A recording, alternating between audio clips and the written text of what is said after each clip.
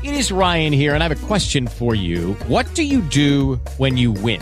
Like, are you a fist pumper, a woohooer, a hand clapper, a high fiver? I kind of like the high five, but if you want to hone in on those winning moves, check out Chumba Casino. At ChumbaCasino.com, choose from hundreds of social casino-style games for your chance to redeem serious cash prizes. There are new game releases weekly, plus free daily bonuses, so don't wait. Start having the most fun ever at ChumbaCasino.com. No purchase necessary. VGW. Void where prohibited by law. See terms and conditions. 18+. It's that time. Lock and load. The Michael Berry Show is on the air.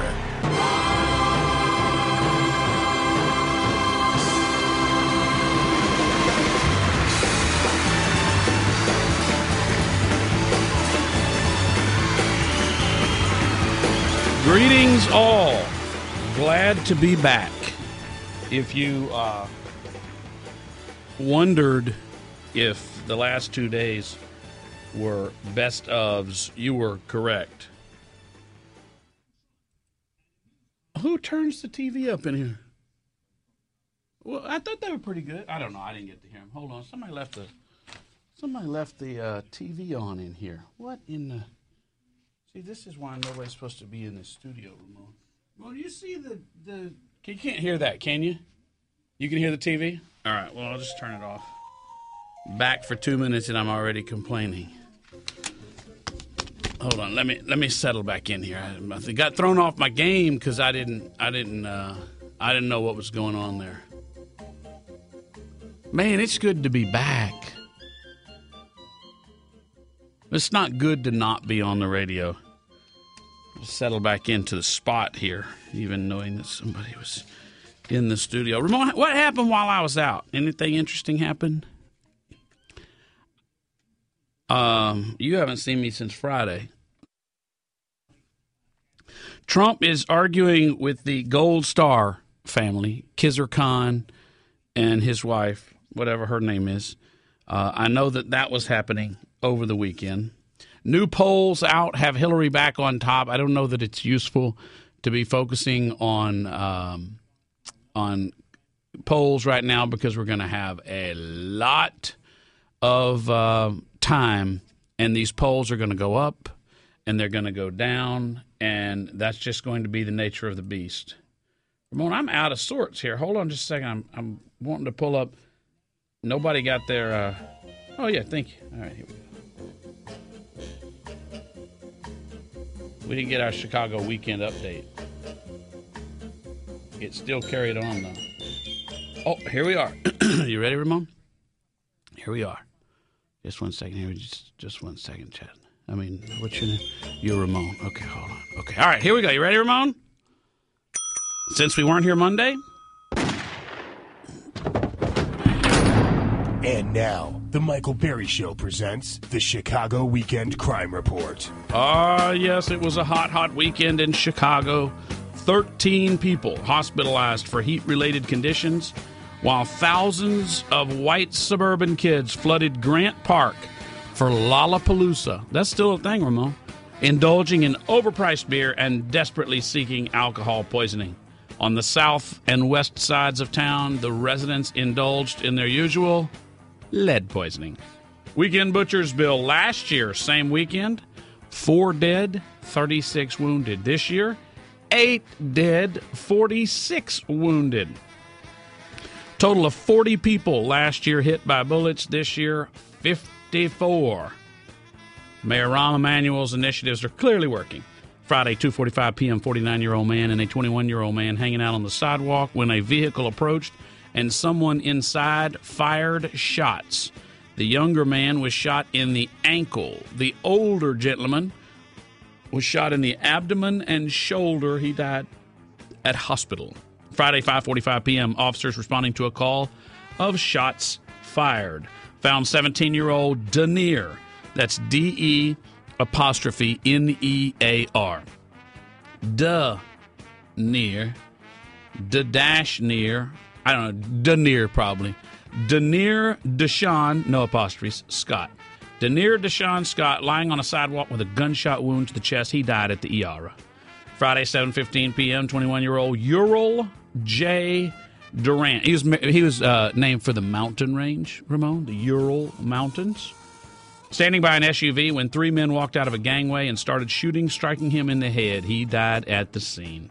Saturday, 3:25 a.m., a group of four women got into a fight at a house party. I bet there were wigs a-flying.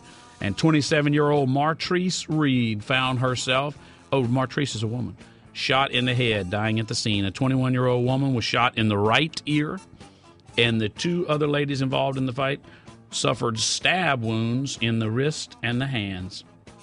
Saturday, 7:10 p.m., a 21-year-old man sitting in a parked car when a black SUV pulled up to him and someone inside opened fire, hitting him multiple times, the Popo said. He died at the hospital.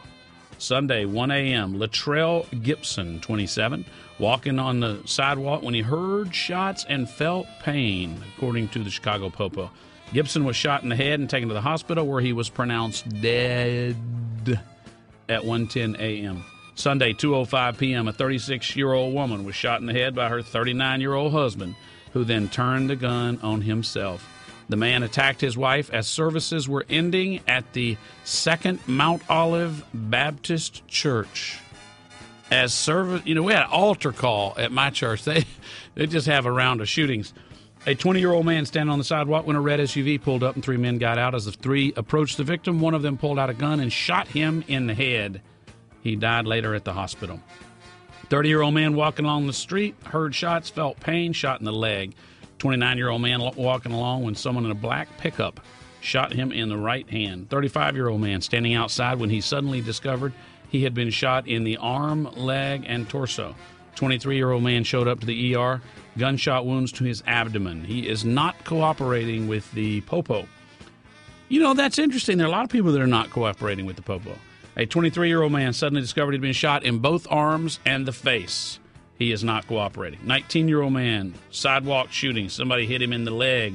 50-year-old man was delivering pizzas when shot by a young man in his 20s to make a delivery. Oh, man. 32-year-old man and 28-year-old woman were on a porch when someone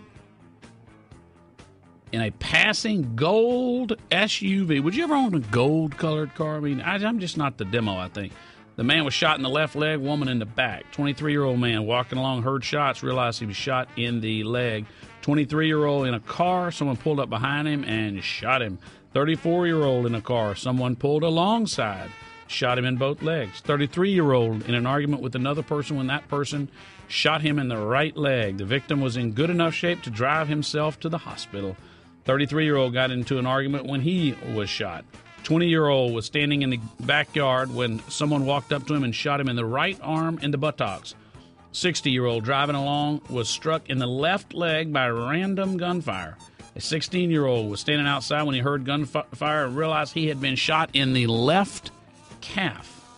16-year-old male, 22-year-old man were standing on the sidewalk when they heard fire and felt pain. They were each shot in the forearm.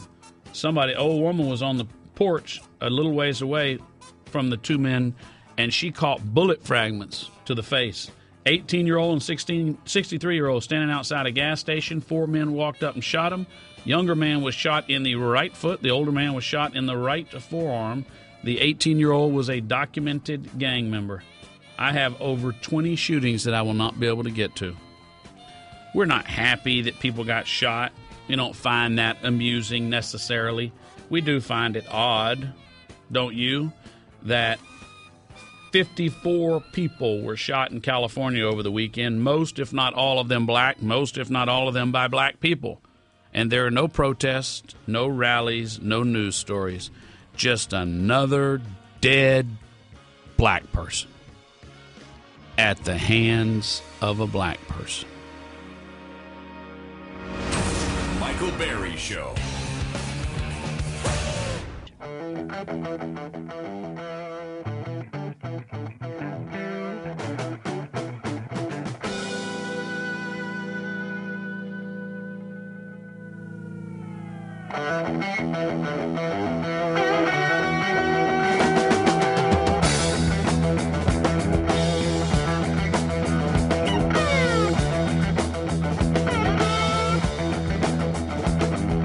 Turn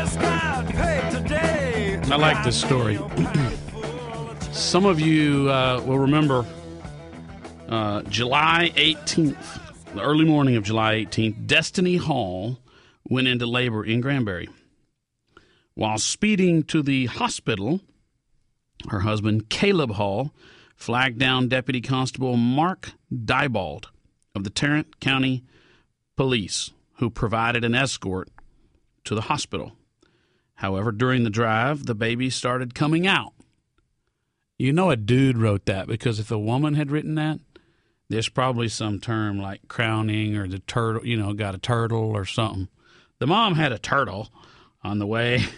I wonder if it works the same way, where when she gets to the hospital, she's holding it, and the minute they put her on the gurney, boop, it comes out. Woo! I barely made it. I wonder if it comes halfway out while she's getting up on the bed.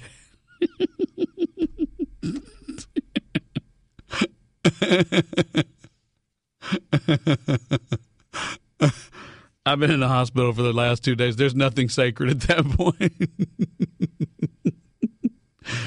When you're in the wing that only has 80-year-olds and up, you have no respect for anything. There's just gashed, oozing wounds out of everything. Oh, my goodness. Important things, when people get old, when they get over 80, they're laid up in there like they just finished a marathon. They don't care what they look like. This one little old lady, I'm going down the hall. This one little old lady, she's splayed out, and I'm like, ma'am, I can see the good. She doesn't care. I didn't say that because she wouldn't have cared. I think she had died already anyway. The Hall family were pulled over in a gas station parking lot. The officer assisted in the delivery. He said, quote, Caleb started screaming for me, and I ran to the passenger side. The officer said, there were no complications. He caught the baby. I cleared the airway, and she started crying. I wrapped her in a blanket and put her on her mom. It was an awesome experience. What a cool story. Oh, Ramon, you got to turn me back up. She sure doesn't look all that scary, but apparently little Evelyn here is one of the first to terrify SWAT deputy Mark Diebold. I can go into a house full of bad guys and no fear whatsoever. I mean, inside or out. But this literally scared me half to death. Monday morning, he was patrolling 377 in Benbrook when he saw a speeder. Having no idea the conversation going on in the SUV he was about to stop. And she's like, I'm having the baby. And I'm like, no, you're not. I said, you need to get to the side of the road. I'm not making it to the hospital. The gas station surveillance video shows Caleb and Destiny Hall pull in with their black Jeep. Deputy Diebold not far behind. It's one of the moments I'll never forget. I mean, I'll remember this for the rest of my life. What happened next is off camera, but you can get an idea of what it must have looked like based on the reaction of the gas station owner. Because I look up and I see the gas station owner out there, and I'm seeing these construction guys right there like... So all I could do was, hold her hand and guide him on what to do. And Evelyn was born right then and there. Her very first little cries in this quick stop parking lot. Amazing. I can't even put it into words. It was the most beautiful sound I think I've ever heard. Diebold said earlier that morning, recent events had him doubting his role as an officer. So he asked God for a sign, and got one at 6 pounds, 11 ounces. Personally, I needed it. That morning, I needed it more than ever, and it was an answered prayer, literally, an answered prayer.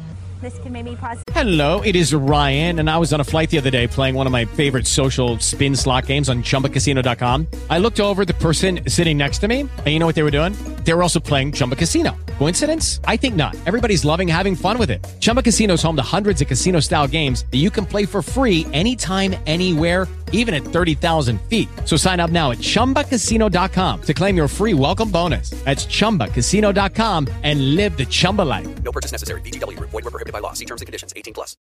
Join us today during the Jeep Celebration event. Right now, get 20% below MSRP for an average of $15,178 under MSRP on the purchase of a 2023 Jeep Grand Cherokee Overland 4xE or Summit 4xE. Not compatible with lease offers or with any other consumer incentive offers. $15,178 average based on 20% below average MSRP from all 2023 Grand Cherokee Overland 4xE and Summit 4xE models in dealer stock. Residency restrictions apply. Take retail delivery from dealer stock by 4/1. Jeep is a registered trademark. Really impact somebody's life, and I know it did ours, and it'll be a story we will never, ever, ever forget. Well, there's a follow-up to that story. That little baby had its the parents took pictures of that newborn, and they asked the officer if they could borrow his badge. So there's a little baby with the I guess you'd just say a flower, but there's a term for that. It's got the little baby's breath. What do you call that? Take yourself back to prom. What not a cowlick. What did your Ramon, did you go to homecoming? Who did you take to homecoming? Well, whichever time. I'm impressed you went twice. You went 4 times with 4 different girls. Wow. Look at you. All right. Your freshman year was the first one? Come on. Who was the freshman year? You do remember. You damn well remember. You don't forget those things. Who you calling? What are you doing? Why are you sweating? Who did you go? You don't have to remember which year was which, but just Darren, that's a girl? Darren Bryant, okay. Was you sure she was a girl? Okay. You check? All right. Who else? Aubrey who? McNally? That sounds like a girl you'd go to high school with. Yeah, I remember Aubrey McNally back in the sophomore year. What else you got? Come on now. That's the only 2 you went?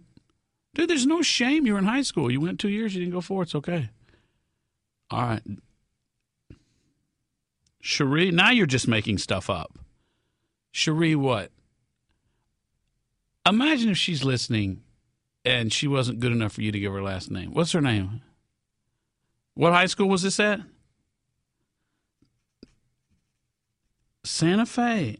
He says Texas City, but he's... Why are you so embarrassed of Santa Fe? I've only met nice people from Santa Fe. I don't get it. Hello? Yeah? All right. Did you go with her to buy a mom? You bought the best mom? Isn't that the stupidest thing? I mean, I can remember you'd save up because, your girl couldn't have just a single mom. And then there was always that family in town. They owned the plumbing company or whatever, and they had to show off. They always drove a Cadillac, and their kid's date had to have the best mom. It'd be a triple. It'd be all the way down to her knees. She'd be struggling to carry that thing. They had to overdo it. In Orangeville, we didn't have a lot of businesses we didn't have like strip centers or business parks. There would just be a kind of older house, and there would be an office out of it.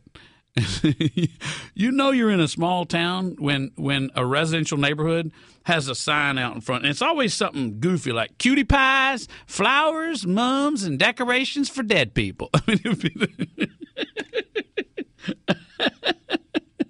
Yes, indeed. Yes, indeed. Ramon and his mom. Mm-hmm. And what was the man's flower called? No, not a corsage. Boutonniere. A boutonniere. Ah, yes, the only time you will ever use that term in your life. A boutonniere. Raymond, you're on the Michael Berry Show. How you doing, Michael? I would just like to thank you, and I really love your show. And this weekend will be our first weekend of RCC. Oh, Friday or Saturday?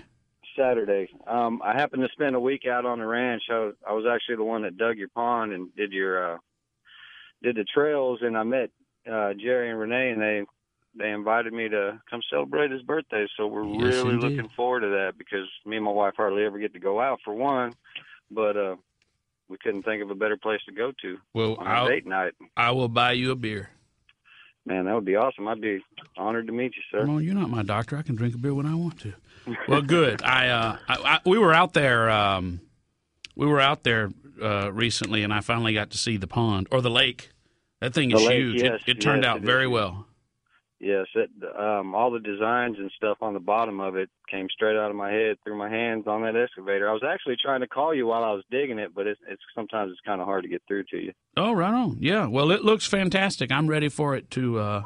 I'm ready for it to be finished. It's going to be beautiful. Ramon, I need some advice from you on what you want in the pond, what kind of fish, because we're just about to stock it. You got any preferences? Electric eels, yeah, they'll thrive. In that'll be that'll be fine. I might put some gar in there for you since you are a lover of gar. You're so stupid.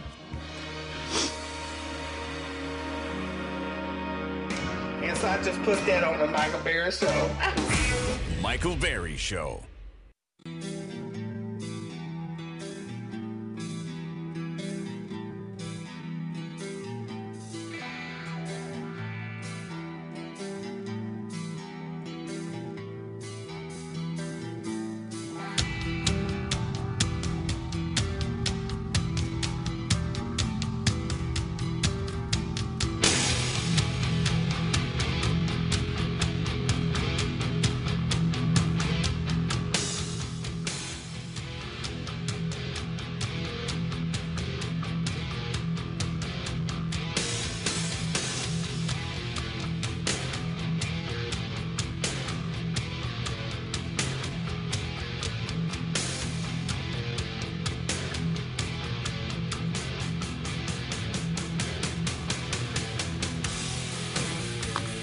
James Hetfield of Metallica turns 53 years old today.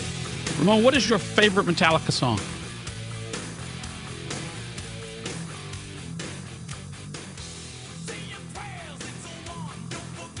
You know the Who Wore It Better that Entertainment Today or Weekly or whatever does? They'll do the little...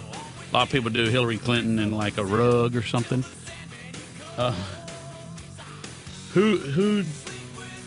Who used this song? For whom is this song more appropriate? Billy Wagner coming in with 2 outs in the ninth, bases loaded up by 2, or Charlie Palillo, Your Drive Home?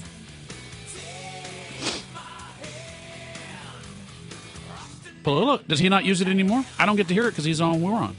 I'm sure I know he used to use it. Yeah, because I thought about using it, but Palillo already did, and I'm not one of those guys that rips off people in the building. Who?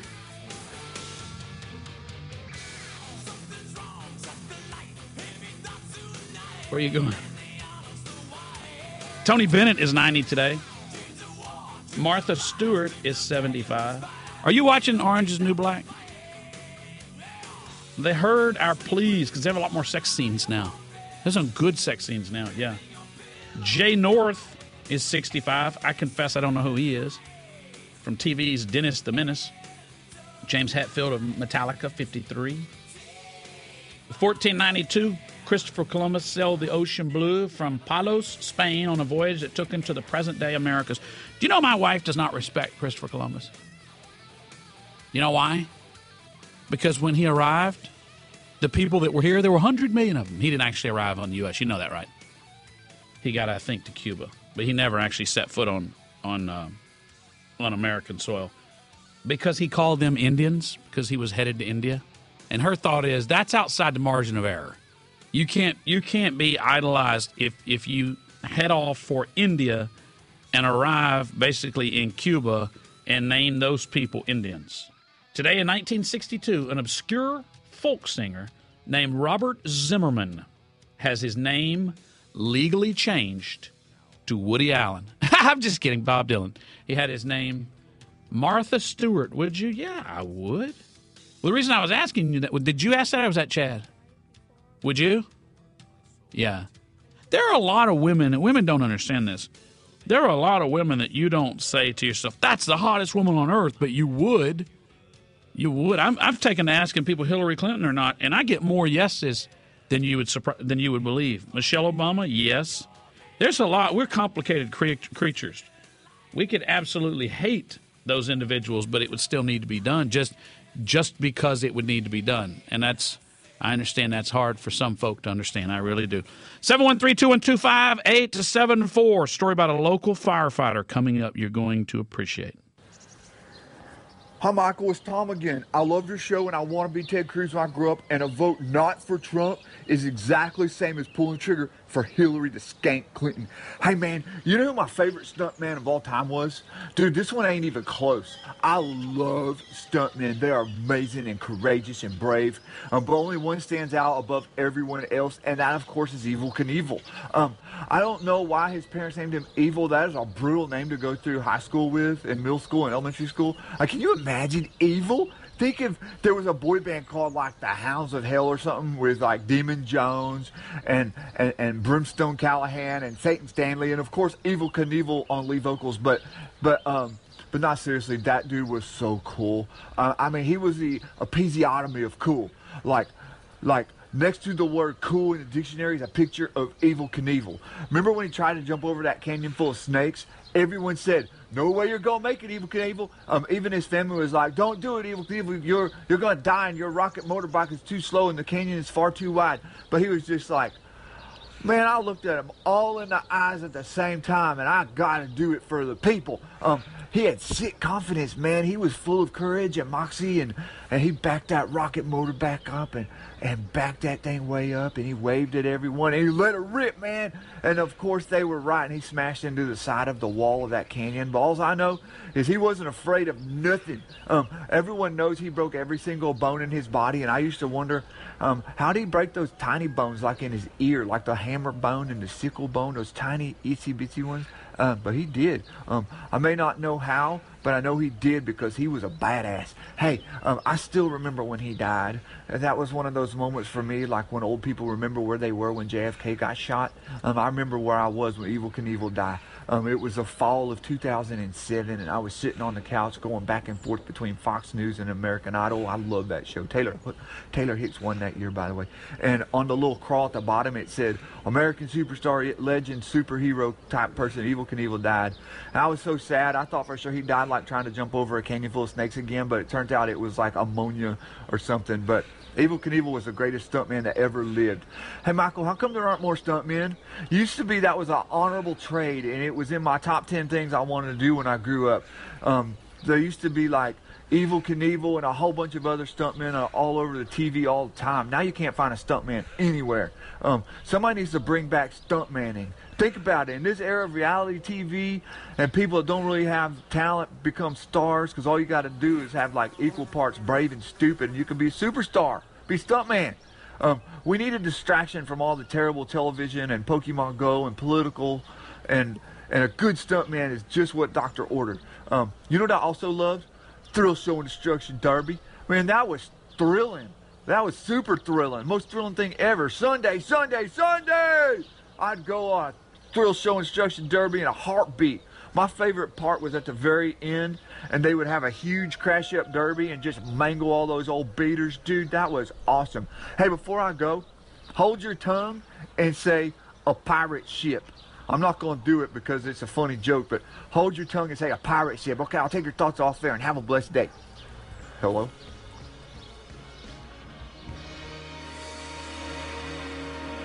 Lucky Land Casino, asking people, what's the weirdest place you've gotten lucky? Lucky? In line at the deli, I guess? Aha, in my dentist's office.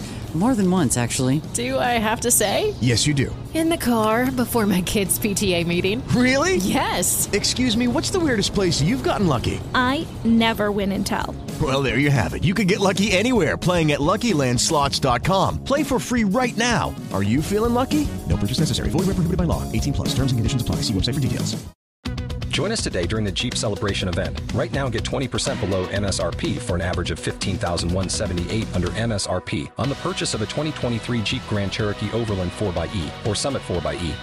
Not compatible with lease offers or with any other consumer incentive offers. $15,178 average based on 20% below average MSRP from all 2023 Grand Cherokee Overland 4xE and Summit 4xE models in dealer stock. Residency restrictions apply. Take retail delivery from dealer stock by 4/1. Jeep is a registered trademark. The Michael Berry Show. Oh, Michael Berry.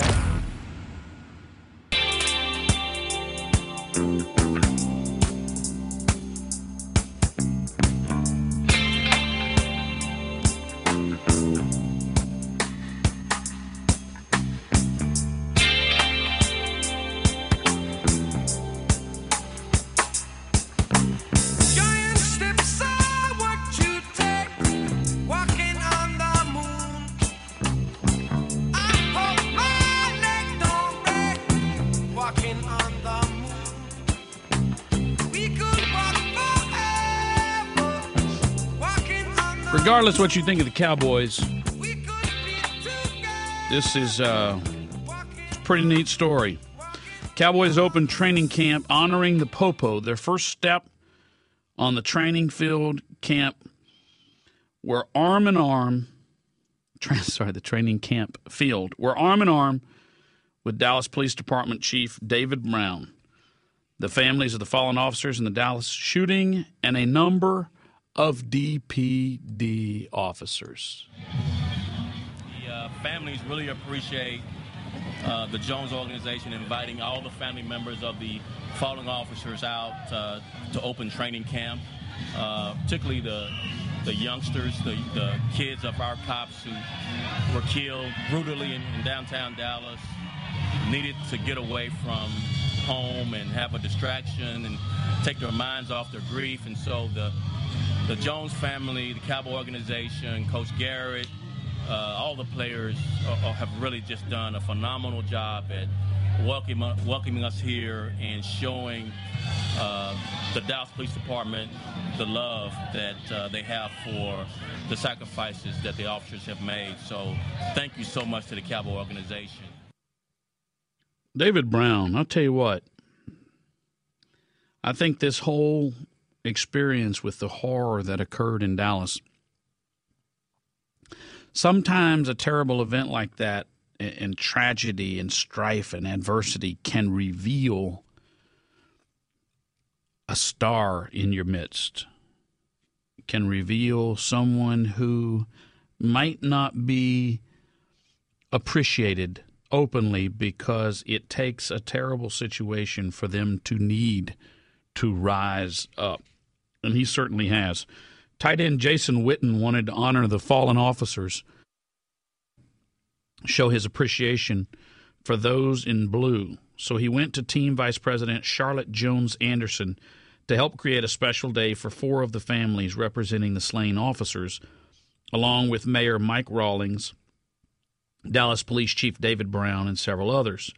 The family of slain Officer Michael Smith graciously declined to attend the brief ceremony Saturday before the Dallas Cowboys officially opened training camp in Oxnard, California, with a practice.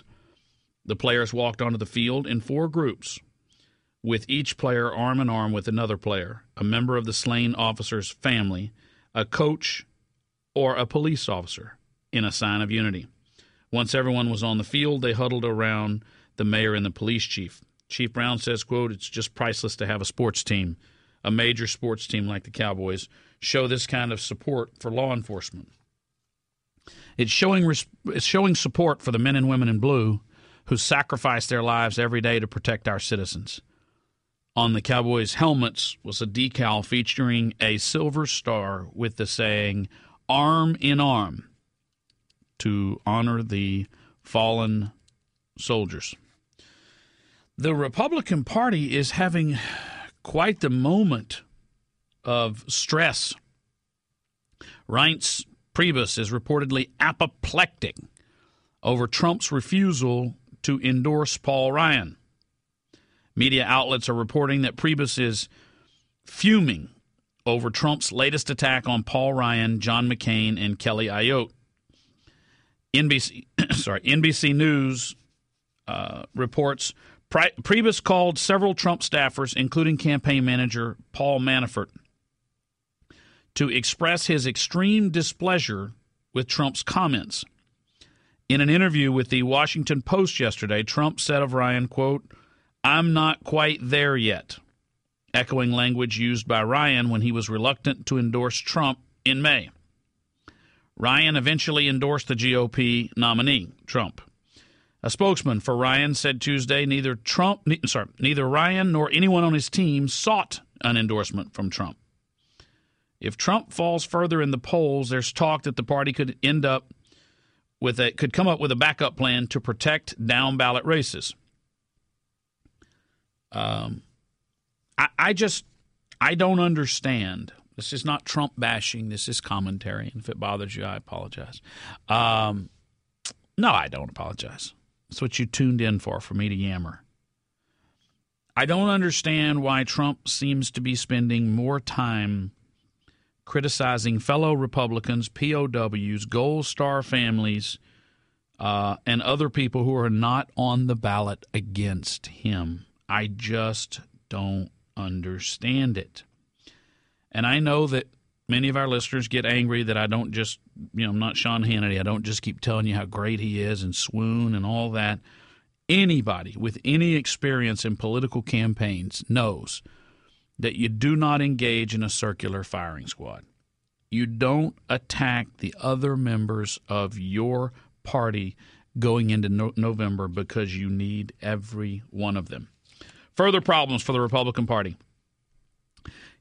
Kansas Republican Congressman and Freedom Caucus member Tim Huelskamp becomes the fourth House incumbent to lose his primary this cycle. Huelskamp was defeated by Roger Marshall, who was backed by John Boehner, a physician running his first race. Neither candidate were particularly vocal in supporting Trump. The Kansas Farm Bureau and Ending Spending Action Fund opposed Huelskamp for his vote against the Farm Bill. He was kicked off the Agriculture and Budget Committees in recent years for frequently bucking Boehner and establishment Republicans. Huelskamp did receive support from the Club for Growth and the Koch brothers. Huelskamp joins Congressman Chaka Fattah, Democrat from Pennsylvania, Renee Elmers, Republican from North Carolina, and Randy Forbes, Republican from Virginia, who all lost primaries this year. New York Times chief Washington correspondent Carl Hulse tweeted a picture of Boehner celebrating with a glass of red wine as he watched returns. What a weird year this is. The incumbent Republican congressman is defeated. And you might think to yourself, oh, good, we got rid of one of them. But he's defeated by the guy that John Boehner supported. John Boehner is the there's no more establishment guy than Boehner, maybe McConnell. And the guy who was defeated is a Tea Party guy. That's what the Freedom Caucus is. So we now have three major blocks comprising Republican voters. The Trump guy, many of whom are not longtime Republicans, not former Republicans. Then the second tier, or the second, what's the parts of a triangle? Well, whatever that is, the establishment guys, the Boehner and McConnell. And then the third, the Rand Paul, Mike Lee, Ted Cruz guy. You got three different, what's the term? Sides of the triangle.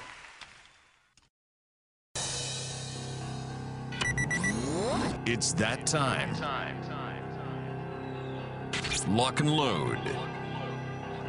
The Michael Berry Show is on the air.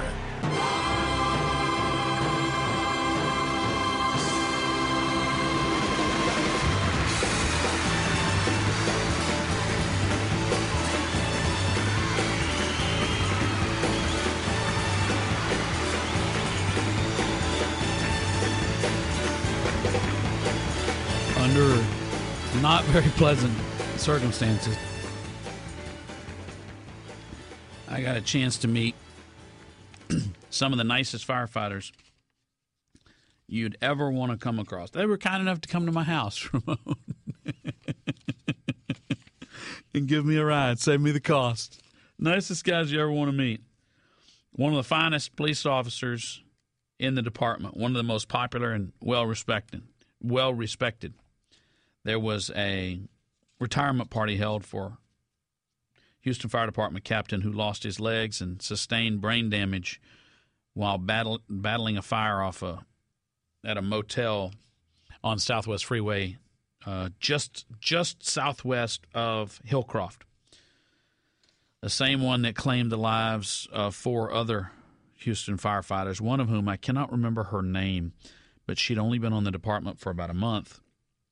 She'd been a volunteer firefighter on the Northwest side to build up enough experience to become a firefighter. And apparently all she ever wanted to do was be a firefighter. Saturday, a retirement party was held for Captain William Dowling, Bill Dowling, also known as Iron Bill. Captain Dowling was severely injured while fighting that fire 3 years ago. Saturday, Friends, family, and fellow firefighters gathered to honor Iron Bill Dowling and celebrate his 13 years of service.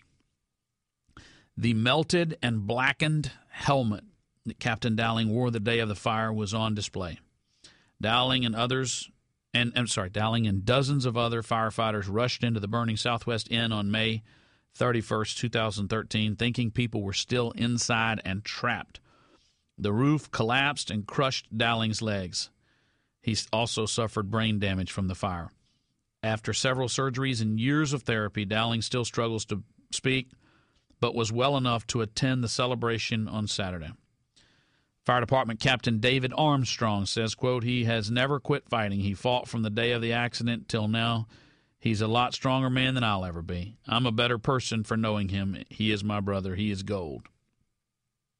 Dowling officially left the department a year ago, but friends, family, and firefighters wanted to wait till he was well enough to attend the celebration. Dowling and his wife will be moving to Colorado, where he'll be able to take part in therapy and an adaptive sport program. Dowling's wife, Jackie, says, "We're going to go out there and hunt, fish, go off-roading, and he's going to ski. We're going to live our life to the fullest." The family hopes with hard work and dedication, Iron Bill may regain some of his abilities to speak. I've been involved with 2 fundraisers, and I have seen the reaction of other firefighters attending, contributing, volunteering, organizing. This guy, you talk about a popular fire captain, Iron Bill Dowling. A group called, I can't remember the group's name, Mark McKinney is involved with them, but they did a concert at Discovery Green, and there were thousands of people. It was after all that happened, and months later, and I remember Bill Dowling was kind of talking over to the side about how much pain he was in from the burn, and how I've always heard, I've never been badly burned, but I've always heard it's a horrible, terrible pain that will not stop, just constant. It is Ryan here, and I have a question for you. What do you do when you win?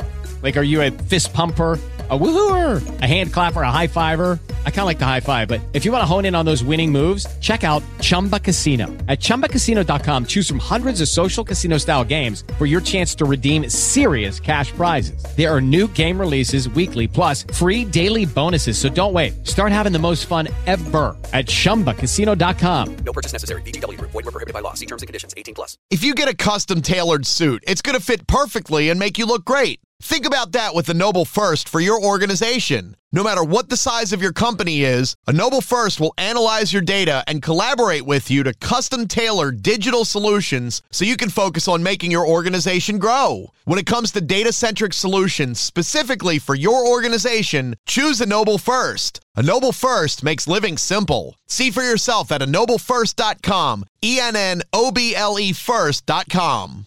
And it was hot out that day. And I was hot. I mean, I was sweating, I was uncomfortable, and I was completely healthy. To think how awful this had to be for this man. But what a great honor that people were there for them. And then Aaron Tippin has a group, I forget their name, but they called and asked, they offered that Aaron would do a free show and all the money would go to charity. And I don't remember how much it was, but I remember it was a goodly amount. And we had a big turnout. Aaron Tippin put on a great show. And that was how they raised the money for the van. He had to have a retrofitted van because it has to stay so cold for his body because his body gets so hot and overheated. But anyway, Houston's the 4th largest city in the country. It's probably 3rd by now when the official census is taken. But sometimes it feels like a very small town when you see the community response. The way they do if a child has leukemia in a little town, the way the churches and the restaurants and all will come out and support that child. It's nice to see that in the 4th largest city because you'd think there should be that many times bigger response in a big city, but I think the sense of family and community and closeness can be lost in a big city. But it's nice to see when people do show, because you're showing every firefighter that you care when you do something like that. A San Diego councilman who happens to be black tries to bring attention to black-on-black crime, citing murders in Chicago, Memphis, and San Diego. Black Lives Matter and social justice warriors demand that she resign, and she apologizes. The military retains their hierarchy, their command and control through a strict sense of discipline, through a strict sense of people knowing their place, sticking to the code. They do that through a social order structure that demands we will set the agenda, we will decide what is said, and you will never break from it. At a council hearing last week, Councilman Myrtle Cole said black people are being profiled by the popo because they are the ones that are shooting. She said there's more black-on-black shootings in our nation than ever before, which is true.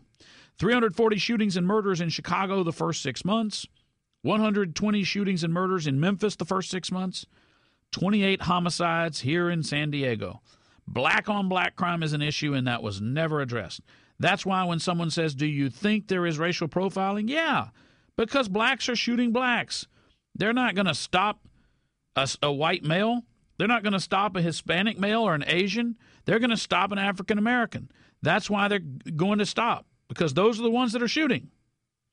Al Sharpton's National Action Network has demanded that Cole resign.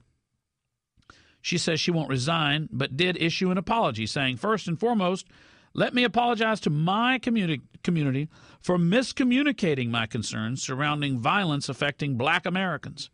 I understand your reaction because I did not express my concerns clearly and instead related two distinct issues to one another. I want to be clear in telling you, my community, that I condemn racial profiling in all forms and all instances. I do not condone racial discrimination by the police or any institution. Do you see that, aspiring young politicians that are black? You will say what we tell you. Al Sharpton couldn't pass his GED test. He's never been gainfully employed. Jesse Jackson is a bad person and a bad father. His son currently rots in prison for taking campaign money people gave him to help get elected and buying expensive Michael Jackson gloves and other such things. And they set the agenda for someone who obviously could have thought for herself, but it won't be allowed. The Michael Berry Show.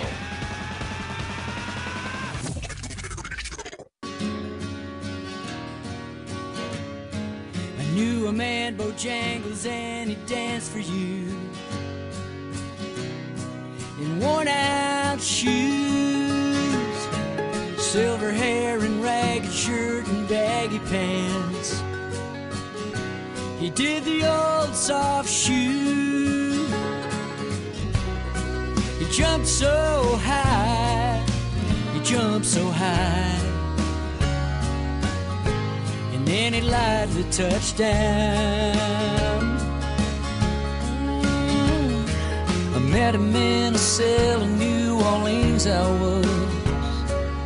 Here is the Councilman Myrtle Cole,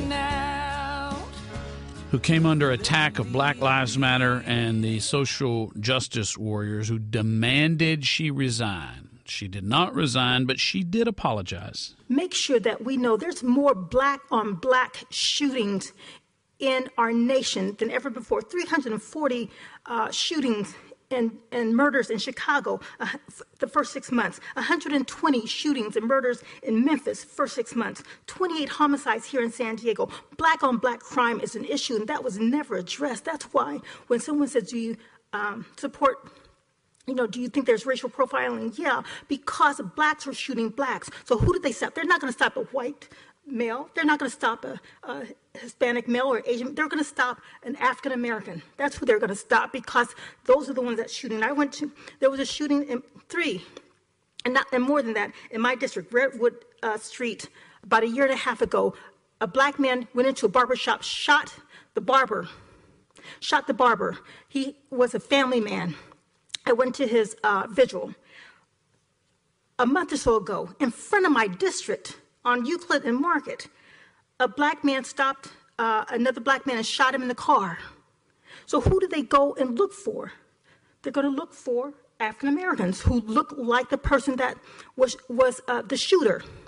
And so that's why, so if we can address the black-on-black crime in our community, I think we would be better off than saying, well, there's racial. Yeah, there is, because they're stopping blacks who shoot blacks. So let's first deal with the black-on-black crime. Somebody say, let's have a meeting about that, so we can try and prevent our children from getting murdered, and our black children from shooting other black children. That's what we need to stop. And then hopefully we will be addressing the racial profiling also. That'd be a catchy song, I Shot the Barber. Wouldn't it, Ramon? I shot the barber, but I didn't shoot the shoe shine boy right inside the door, who always has the best gossip. The shoe shine boy, he's always moving and getting the towels and helping out. But I didn't shoot the old man in the back that just works the shaving sink, gets you ready for your shave. That'd be a song, Ramon. Listen, doesn't that just keep listening? That sounds like a song. I shot the barber. I shot the barber. Make sure that we know there's more black-on-black shootings in our nation than ever before. 340 shootings and murders in Chicago the first 6 months, 120 shootings and murders in Memphis first 6 months, 28 homicides here in San Diego. Black-on-black crime is an issue, and that was never addressed. That's why when someone says, do you support, do you think there's racial profiling? Yeah, because blacks are shooting blacks. So who did they stop? They're not going to stop a white male. They're not going to stop a Hispanic male or Asian. They're going to stop an African American. That's who they're going to stop, because those are the ones that shooting. There was a shooting in 3, and more than that, in my district, Redwood Street, about a year and a half ago. A black man went into a barber shop, shot the barber. He was a family man. I went to his vigil. She needs a glass of water. A month or so ago, in front of my... Everything she just said makes absolute sense, which is why Black Lives Matter put the heat on her. When Black Lives Matter is having that kind of effect, that's why you get stories like this. The latest white cop, black criminal-themed news story comes out of Baltimore. Where else? A woman named Corinne Gaines was involved in a 4-hour armed standoff with the Popo, where she tried to use a 5-year-old boy as a human shield. The height of the tension came when Corinne pointed a gun at a cop and threatened to kill him. That's when the cops opened fire on Corinne. Strangely, the people on the left think Corinne was a victim, even though she had a warrant for her arrest, and she was pointing her gun at cops. I think thugs need some sort of specialty law firm to help them cash in on the ignorance of reactionary people when news stories like this come up, so they'll just know exactly where to go. Did you get shot while pointing a firearm at a police officer and saying you're going to kill them? Well, then you deserve justice and a large paycheck. Call me, attorney Emmanuel Goldstein at the Race Bait Law Firm today, and I'll make sure you get plenty of both. Yo, so there I was, just minding my own business, robbing a convenience store with a shotgun, when all of a sudden, the cops come running in. I point the gun at the cops so I could tell them I was innocent, but they shot me before I had the chance to say anything. I knew I deserved justice, and thanks to attorney Goldstein and the Race Bait Law Firm, I got it. It doesn't matter if you're innocent or guilty. As long as you're a black man and the officer who shot you is Caucasian, I could get you money. One time, I was selling crack rocks and pimping hoes out on the corner of 16th Street and Martin Luther King Drive when one of my girls tells me she didn't have my money. So I started beating her with the handle of my pistol when all of a sudden, I realized I'm being ambushed by like 16 cops. I pointed my gun at one of them so I could show them I wasn't playing. But they shot me before I had a chance to tell them I didn't have any bullets. Racist pig cops. Fortunately for me, I called my lawyers at the Race Bay Law Firm, and they got me off scot-free. I even got money from the police department for my gunshot wound. Don't worry if you were caught red-handed committing a violent crime. Here at the Race Bay Law Firm, our attorneys work side by side with local progressive activists to make sure the media in your area spins the anti-cop narrative before anyone has a chance to hear the real facts. I called the Race Bay Law Firm and got cash money for my police shooting incident. Thanks, Race Bay. After my altercation with the police, I hired Race Bay Law Firm. Now I'm a wealthy man, and all I had to do was get shot by the cops. So call me today, because here at Race Bay Law Firm, we have a saying. If the cop is white, they can't indict. And if the suspect is black, you'll get money back. Warning, results are not guaranteed. The Race Bay Law Firm does not recommend you point your gun at a cop because that would be really stupid. But just in case you do, fortunately, the general public is too dumb to review the facts before deciding to react.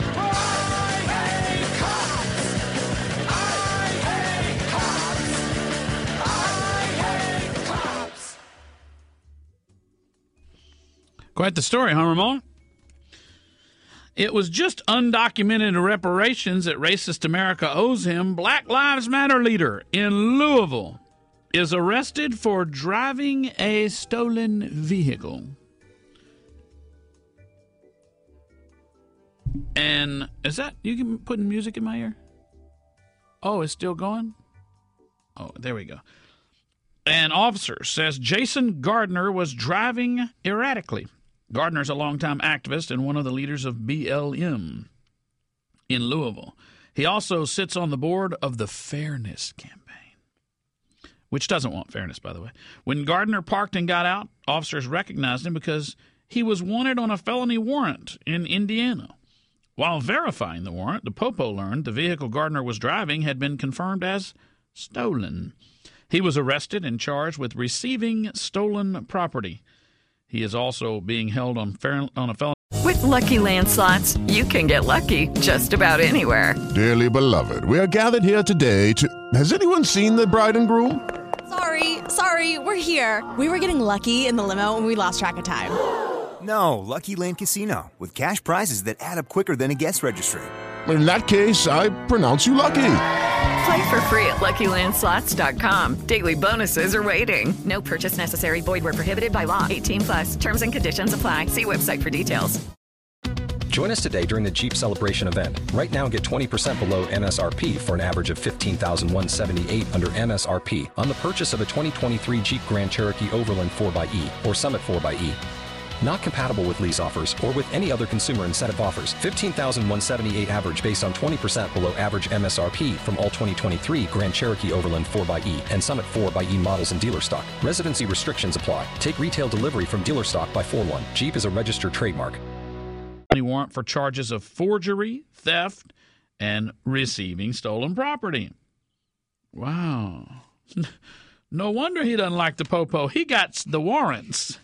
People with the warrants tend not to like the Popo because the Popo are the people who take them from being able to gang bang on the streets and send them back to prison. You see this story, Ramon, this daredevil who jumped from a plane at 25,000 feet? I know. I've been away for a few days. Jumped from a plane at 25,000 feet without a parachute onto a 100 by 100 foot net. Luke Akins landed on the two-tiered net at terminal velocity. I'm not going to stop for the break. Watch me. At 120 miles per hour. Akins, a self-described member of the Red Bull Air Force, professional skydiver, base jumper, stuntman, pilot, and aviation expert,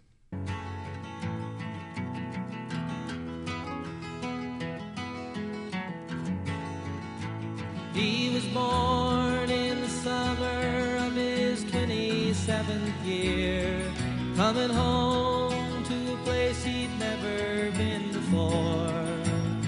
He left yesterday behind him. You might say he was born again. You might say he found the key for every door.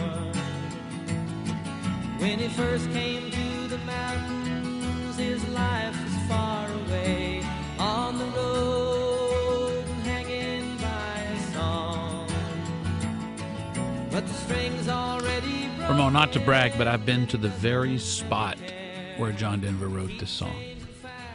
It's not marked or anything. I just did the research, and my wife could I think it's Eagle Mountain. I think that's right. Well, it's not true that I did research. My wife did the research and found all the details, and that was it. And then, as luck would have it, a day later, we went fly fishing. My first time to ever go fly fishing. And our guide, we get to talking about different things in music. And I said, yesterday we hiked I think it was Eagle Mountain. We hiked Eagle Mountain to the spot where John Denver was apparently camped when he wrote this song. And he said, I can one-up that. I was his drummer for 3 years. I said, wow, what was he like? And he said, nothing like the songs would lead you to believe. He said, I love the guy, nothing against him. He wasn't the nicest guy. He said, I can't say that the image he portrayed was him. He wasn't, so friendly and pure and pristine. He said, I was in a pretty heavy drug phase of my life, and I developed it all alongside him. He said, you name it. Because you figure, all right, maybe he did a little pot, right? He said, no. If he could get hold of a drug, he would do the drug. In fact, he was one of the crowd who believed that John Denver committed suicide. He didn't accidentally get in a wreck. And he had all these stories to back it up, which I've now forgotten. But I just thought that was kind of an interesting story. And he told, you think of George Jones passing out in the middle of a show and having to be hauled off. He said that for whatever reason it never got out. He said, but there were nights that we would do that, and we'd have to haul him out of there. Wouldn't have guessed it, huh? Wouldn't have guessed it. You ever been fly fishing, Ramon? I can't get excited over fly fishing. I cannot get excited over fly fishing. It's one of those things like golf. I don't want to work that hard at anything, especially if I'm recreating. If I'm recreating, I don't want to stress my mind out. I want to be mindless, not thinking about anything. Chaos, why have you called me? Hey, how you doing, man? I'm good. I just want to, I'm trying to school you to the game. I'm trying to explain things to you because every day it seems like you don't understand. You don't understand what's going on. So I'm trying to let you know. Yeah, there's a lot of killings in the black neighborhood. You know why that happens? It's just let's say the black community is Kmart. And let's say the white community is Walmart. All right. Every time you go into Walmart to try to steal something, more than likely you might get caught or something. In Kmart, people steal all day, every day. Don't nobody do nothing. Nobody cares. The cops don't come. Security don't come. That's why there's a lot of black-on-black crime. If a police officer get killed, they're going to get a conviction. They're going to find somebody to match with that body.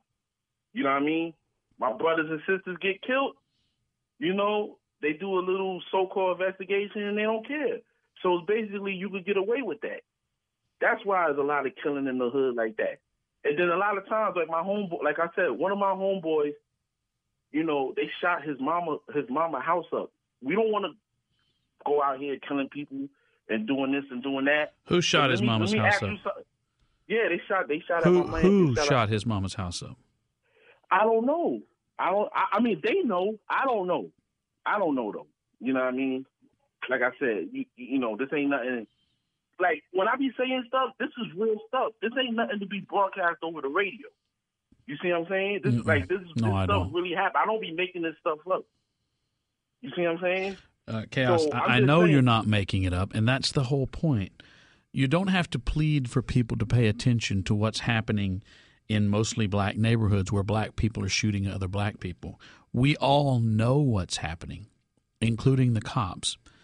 Blacks have not figured out exactly what they want out of law enforcement and their fellow citizens. 1 minute is, you're not paying attention to us, we're killing each other. then if anyone pays attention, it is, why are y'all coming down so hard on us? You know, I got to tell you, Cass, it's like a collective insanity. I've spent more time than I probably should trying not just responding viscerally, instinctively to what happens and then the reaction of people like you. I have tried to understand what would cause you to react so irrationally. And one of the things I find that eventually, if you talk to a black person who excuses all, the kind of person who thinks, this is just how it is, man. We in the hood. The battle is real, man. We having a war, man. Y'all don't even know. Like, I step out my house, man, I get shot, man. I get shot right on the spot. You don't even know. And you just drive by. You ain't got this in your neighborhood. Yeah, because my neighbors don't shoot each other. We don't do that. We don't watch irrational actions and try to justify them. Our mamas don't go down when their sons shoot up a neighborhood and try to tell us how wonderful he is, how he just really didn't have a chance. It has become cultural. It is not an accident. It has become a culture. Not all blacks, because any black that can get out does. And what's left, it's like white flight from a high-crime neighborhood. The worse it gets, the more that people that don't engage in that leave. The more they leave, the worse it gets. You watch it happen in school districts. You watch it in neighborhoods. You watch it with crime. I mean, these types of behavior have become a cultural hallmark. And other people see this happening, and you can't expect that they're not able to deduce rationally that this is a problem. You've got to fix the entire culture, and you're part of it. You're not capable of fixing it.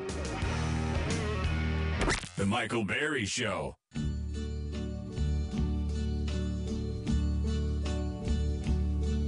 And now the end is near, and so I face the final curtain. Tony Bennett is 90 years old today. Splody heads be sploding.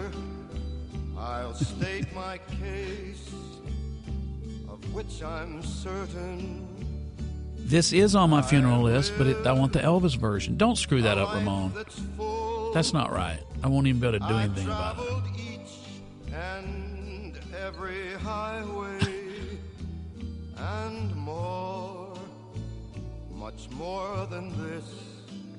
I did it. Vanilla Ice flipped out at the airport because they boarded his plane without him. I'm sitting right here. No one has called me. No one said final call, nothing. Right there. You didn't board me. Sitting in the freaking line right here. I'm thinking all these people are in line to board. I'm behind them right here. They didn't even say anything. You gotta watch the monitor. Right there.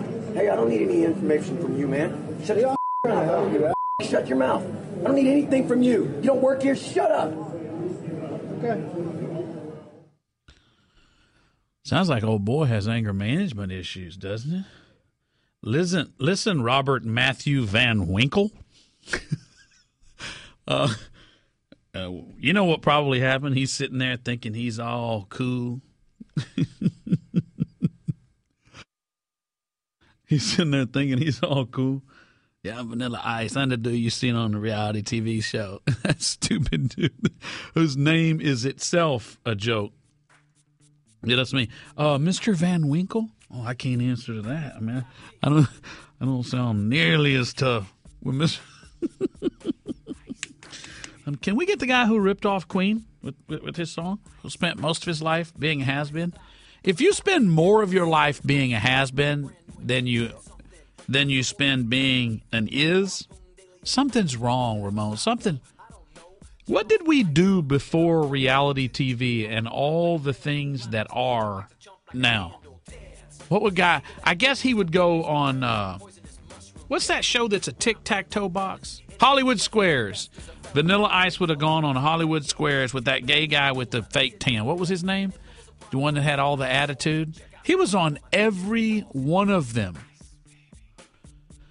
Talk about Trump can't get a break. I mean, of all the things he does, you're also up against the media. And sure, he makes it very easy on them. I have the biggest bank in the world as a tenant of mine in New York. The biggest in the world, a Chinese bank. Don't worry about that, baby. I love babies. So I love babies. I hear that baby crying. I like it. What a baby. What a beautiful baby. Don't worry. The mom's running around like, don't worry about it, you know. It's young and beautiful and healthy, and that's what we want. Okay. But look. China, when China devalues its currency, they take our guts out. And they do it so often. Ripped us absolutely to shreds. Actually, I was only kidding. You can get the baby out of here. That's all right. Don't worry. I think you would believe me that I love having a baby crying while I'm speaking. That's okay. People don't understand. You know, it's unfortunate, but this is where a tried and true politician wouldn't make that mistake. There will be a lot of mommies raising little babies, and everywhere they go, they're self-conscious of their baby. Because honestly, none of us like that.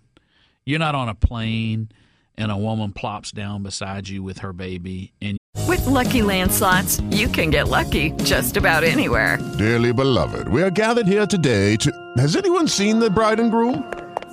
Sorry, we're here. We were getting lucky in the limo and we lost track of time. No, Lucky Land Casino, with cash prizes that add up quicker than a guest registry. In that case, I pronounce you lucky. Play for free at LuckyLandSlots.com. Daily bonuses are waiting. No purchase necessary. Void where prohibited by law. 18+. Terms and conditions apply. See website for details. you think, oh, good. I was hoping for the entire flight to have a baby screaming, because it's not a pleasant sound. Everybody just wants to help that baby stop screaming. Nobody likes that. If you've had a child, you've been around them when they're screaming, you feel for her, but you're not excited about it. It's unpleasant. You might be empathetic. When you toss the lady out, because you put yourself in his shoes, you're focused on your speech. You want this speech to be good. You want to deliver. You want to give them the full experience. They're here for you, and you want to rock their world, and all of a sudden somebody flips a switch and turns the microphone off. It's aggravating. Throws you off your game. But that's where you are so tested. It is so reflexive. There are certain things as a candidate you do not do, and you do not allow yourself to ever make this mistake. You never criticize a baby, ever. If you have to chalk this one up to first, do no harm. In every speech you give, first, don't offend parts of your base if you're not helping your cause.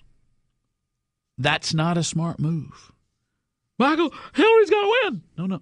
Hillary is going to win if you make mistakes like that. That doesn't win you any votes. It costs you votes. And you know the Sesame Street thing with Mitt Romney? Or the dog being carried on the top of the vehicle? Or not being friendly to his trash man, which we don't even know if it was true. Those are the sorts of things that not smart people will vote on. If you ask people why they voted for someone, it's for a lot of people, and everybody in this country gets a vote. You know the guy that has 9 kids and doesn't support any of them, but if you ask him how he's doing in prison, man, I'm ready to get out, go spend time with my kids. I love my kids. I love my kids. I ain't always there for them, but I love them. I love my kids. And you'll think, talking to that guy, that he cares more about his kids, and that's the only reason he wants to fix his life. He ain't never going to go see those kids when he gets out. That guy gets a vote. People that can't spell their name get a vote. People that have never been outside the home, all they do is sit home and watch daytime TV, get a vote. And so you have to be careful because they can't vote on your trade policy. Good grief, how would they? They can't vote based on your tax policies. They can't vote based on your foreign policies because they don't understand those things. But you know what they can understand? You were mean to a baby. You were, and I'm a mother, and I've carried my little papoose all around, and I've seen how people look at me. Well, look, that's a baby, and I'm raising that baby. That type of person is going to cast their vote, and here you've got all these advisors. You've got all these great positions, and that voter's not going to vote on a wall. They're not going to vote on America first. When James Carville said in 1992, it's the economy, stupid, they didn't lay out great economic policies on the Clinton campaign. They felt your pain. You were hurting, so they were hurting. They felt your pain, and they said it as disgustingly as they were pandering, they were connecting. It's your back pocket. Vote your back pocket. That way people could take all their failures, all their bad luck, anything that wasn't going their way, and that would be a reason to vote for Clinton. How? Who cares? People identified with that. You don't insult POWs or Gold Star families or babies. It's just smart politics, smart campaigning.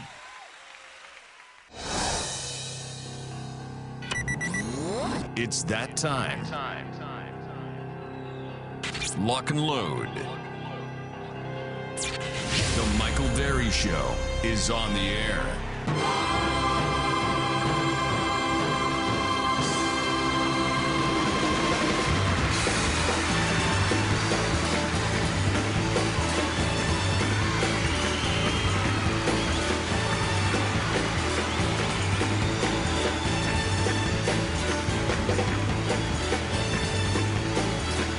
To those who are concerned about the debates and them being matched up against football games, the debate schedule was announced on September 23rd, 2015. The NFL schedule was announced 7 months later in April of 16. The Trump campaign is claiming that the debate schedule was rigged by Democrats who want to hide Hillary. Schedule's been set for nearly a year now. September 23rd of last year, the commission announced the 2016 debate schedule, setting the three presidential debates for September 26th, October 9th, and October 19th, and the vice presidential debate for October 4th. The commission announced its schedule nearly 7 months before the NFL announced its 2016 regular season schedule, April of 2016. This weekend, the commission said they will not reschedule the debates, noting it is possible to avoid all sporting events, and it is impossible to avoid all sporting events, and there have been nights on which debates and games occurred in most election cycles. A debate's never been rescheduled as a result. As a point of reference, in a 4-year period, there are 4 general election debates, 3 presidential, 1 vice presidential, and approximately 1,000 NFL games. The commission added that it selects the debate dates a year in advance in order for the television networks to have maximum lead time and predictability in scheduling these extremely important civic education forums. The CPD believes the dates for the 2016 debates will serve the American public well. You can say, well, then, if it was done a year in advance, there's no problem. This cuts both ways. You can choose to believe whatever you want, which is why some people watch MSNBC and some people watch Fox. We want to hear the news that just reinforces what we already believe. If you're in the Hillary camp, you say, shut up, Trump. You just try to say that everything is rigged even when you win it. If you're in the Trump campaign, you say, this is announced so early that there's not a Republican nominee to complain. And while the football schedule wasn't made yet, you know there's going to be a game on Monday night, Thursday night, and Sunday. You know that. And if it's playoffs, the early rounds of playoffs, you're going to have a Saturday and a Sunday. Ramon, I really don't understand. I'm so excited about football season I can't see straight. I really don't understand why they can't work out a schedule where we can watch football 7 days a week. It's so aggravating. Now, the Players Union is the one that doesn't want this, by the way. And the reason is because you're going to create situations where you play on less than 6 days of game rest. You may be in practice, but you're not getting beat up as badly, so I guess you can have a longer career. I have every package there is, and every American should, but you still can't watch every game. It should be the case that if you want to watch every game, you would be able to, and not by some constitutional right. I mean, because they'd make more money. Why are you going to have such an incredibly entertaining and exciting sport? It's the best sport on TV. It's the most TV-worthy sport. Now, a baseball game is a fun event to go to. But in quality of experience watching the boob tube, it's the football field.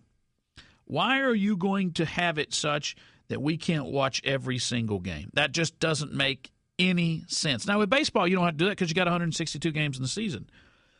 But the fact that we're having to miss games because we're watching another, it doesn't make any sense. When is JJ back? Do you know? He's back by game 1? Well, that's what they hope. Of course, that's what they want you to buy tickets. Huh. Yeah, what other JJ is there? Good Time's been off the air for a long time. What do you mean, other than, that's like saying, anybody seen Nolan lately? Who? Which? Caller, I'm sorry, I clicked the button before your name was put up there. Is it Danny? I think it might have been Danny. Yeah. In Stafford. Go ahead, my man. How you doing, Mike? Good. Mike, I listen to your show every day, but as a black man, can you do us a favor and quit putting chaos on the radio? He's an idiot, and you have a lot of black people you have a lot of listeners who live out in the country and stuff, and they don't deal with black people. They don't see black people. The only black people they ever know about are the bad ones that shoot people on the news, and then chaos. And he's an idiot, and he gets on there and he's like, you know what I'm talking about, man? See, if you go to Kmart and something don't have, he doesn't even speak the English language properly. He just likes to throw in a glottal stop ever so often. Yeah, I mean, you're making my life harder, because then when those people see me who don't deal with black people, they hear chaos when they see me, and that makes my life difficult. Stop doing that to us. We're not all like that. Danny, what do you do for a living? I do HVAC work. I'm a trained comfort specialist. Oh, look at you throwing the codes out. Okay, then you know what I'm going to try to do in an effort to create balance? What's that? If you will rise to the occasion, we're going to create a new character on the show, and that's you. We're going to call him Reasonable Black Guy. Okay, that'll work. So when we have an occasion like that that requires a Reasonable Black Guy to kind of counterbalance, then we'll call you. Hold on, let me write your number down because it's on my screen. All right, well, help fill in, because we know all the chaos is story. Help fill in the gaps on us, Danny, for you. Fill in the gaps on what? On what I now, how did you arrive on my telephone right now? Like, what got you here in life? I don't know. I like politics a lot. Of course, I'm a black kid, so I grew up around a lot of Democrats. But I've always thought to myself, for the record, so did I, and I'm really not a black kid. But in order to kind of have good perspective in life, I think you got to hear the other side of the story. Right. So I consider myself like a real independent. You know. So how did you become an independent? How did you break from the cultural norm? I guess just thinking for myself. You know, I don't want to take someone else's word and say, "Oh, that's the gospel." You know. But there had to be a moment where you decided everything I've been told may not necessarily be correct. There had to be a moment where you were thinking differently than other people. Was there? Did something occur that I've heard people say they got arrested and this happened, or they got married and this happened, or they got their first job and this happened, and it just sort of a light went off and they began questioning everything they believed to have been true before that? I'll tell you what, I didn't get arrested, but something that happened to me was when I was younger, 18, 19 years old, some of the guys that I hung around with, we get pulled over by the police and stuff like that, Well, when I stopped hanging around them, I stopped getting pulled over by the police. And I realized, man, maybe it has a lot to do with who you're around and what you're doing. You know what I mean? So I think at that time I kind of figured, okay, maybe there is a lot of stereotyping going on. Maybe there are some racist people in the world, but at the same time, a lot of it can be avoided just by the actions of yourself, the things that you do, the choices that you make on a day-to-day basis. Well said, sir. Hold on. We'll continue our conversation with Reasonable Black Guy. Hello, it is Ryan, and I was on a flight the other day playing one of my favorite social spin slot games on ChumbaCasino.com. I looked over at the person sitting next to me, and you know what they were doing? They were also playing Chumba Casino. Coincidence? I think not. Everybody's loving having fun with it. Chumba Casino is home to hundreds of casino-style games that you can play for free anytime, anywhere, even at 30,000 feet. So sign up now at ChumbaCasino.com to claim your free welcome bonus. That's ChumbaCasino.com and live the Chumba life. No purchase necessary. VGW. Void where prohibited by law. See terms and conditions. 18+. Waiting on a tax return? Hopefully it ends up in your hands. Fraudulent tax returns due to identity theft increased by 30% in 2023. If you're in a bind this tax season, LifeLock can help. Our U.S.-based restoration specialists are experts dedicated to helping solve your identity theft issues. And all LifeLock plans are backed by the $1 Million Protection Package. So we'll reimburse you up to the limits of your plan if you lose money due to identity theft. Help protect your information this tax season with LifeLock. Save up to 25% your first year at LifeLock.com/aware.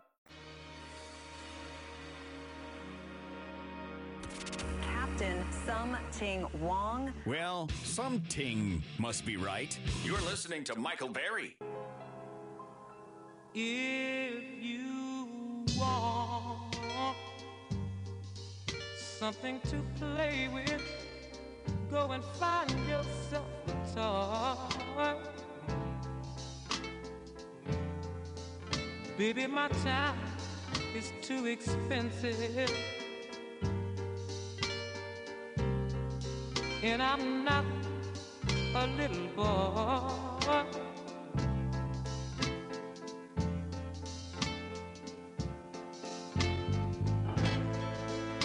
If you are serious. So I got my first ambulance ride this week. No, it wasn't a ride along. My close friends know what happened, but I had a mini stroke early Monday morning, and I will tell you something. I'm a pretty cocky fellow, and when you can't move a side of your body and you can't talk because it feels like your cheek is hanging down to your chest bone, and you can't do anything to fix it, and you can't stand up, and your world is swirling, and you know what you're going through because you've seen those little fast. They do a radio ad on here, know the signs of stroke, and you know exactly what's happening. And your wife is looking at you like you're dying in front of her, and you're sweating on half your body.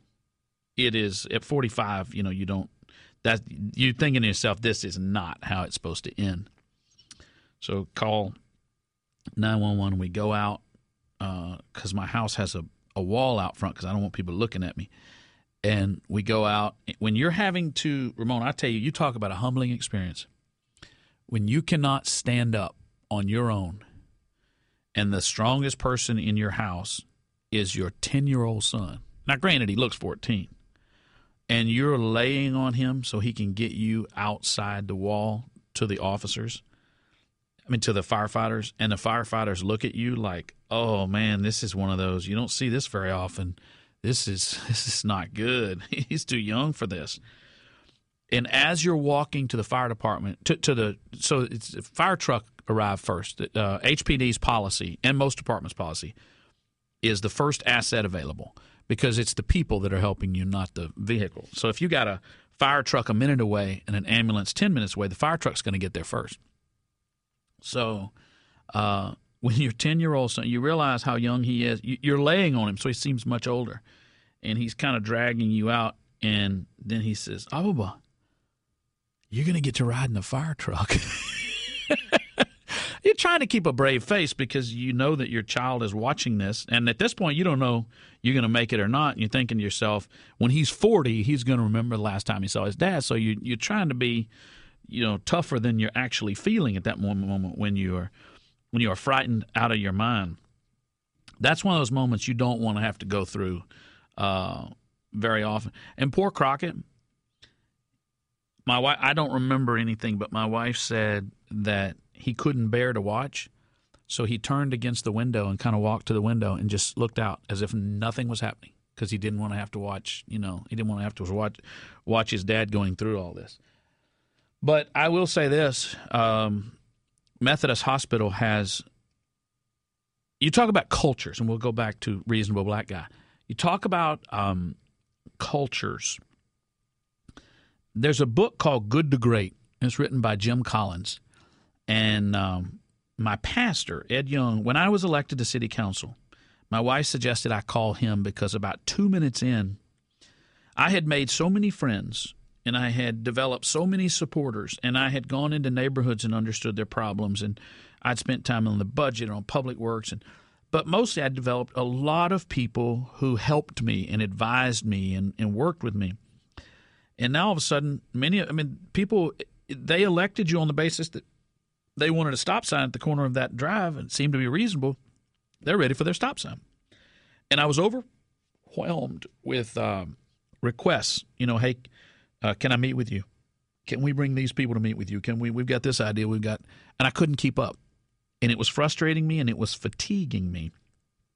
And so my wife said, well, call Ed Young. He's got 35,000 members. If he can manage 35,000 people who tithe more than 10% and who've helped build that church and help support that church, he can help you manage your time. So I did. And he told me, there's a book I want you to read, and it's called Good to Great, and it's about putting the right people on the bus and putting them in the right seat on the bus, the right people in the right seat on the bus. And that was the analogy he used.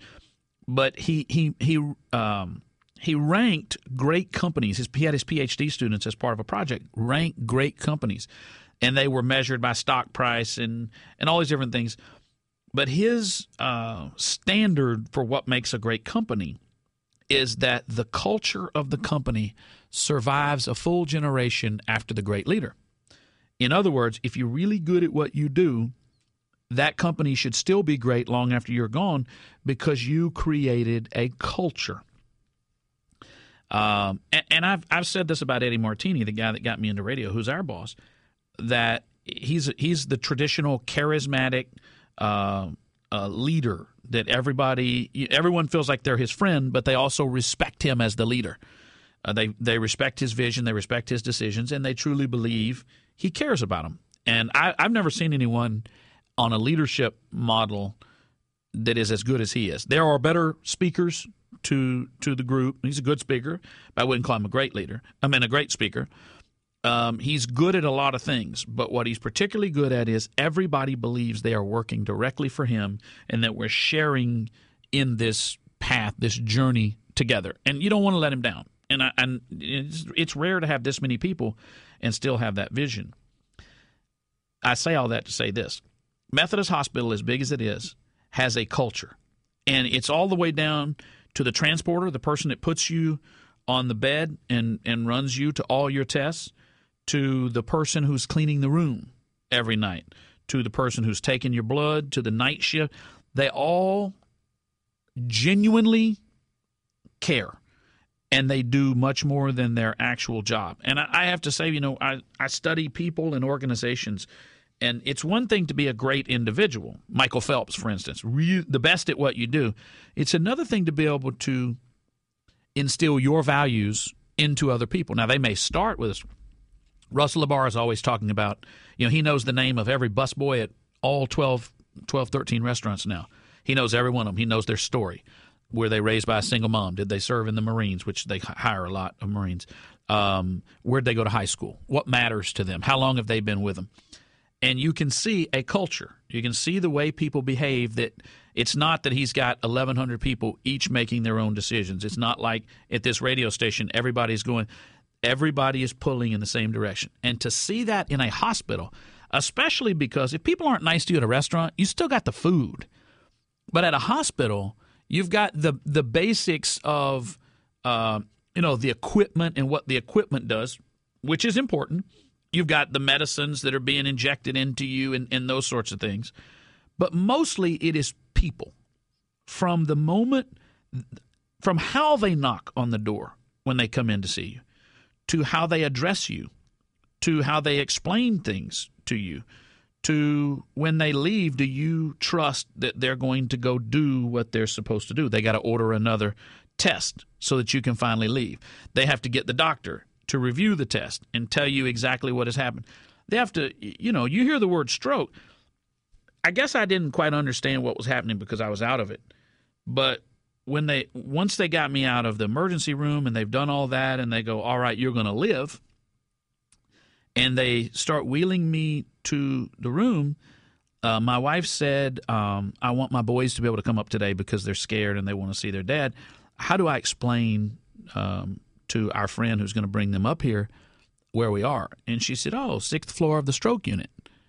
And I'm up in the front, like I'm on the stroke unit. And then you look in the rooms and people look like they had a stroke. I don't look like that, do I? I mean, you don't look strong when you're sitting in one of those gurneys or beds or whatever you call it. But then you see who you're around and you hear that word. Oof.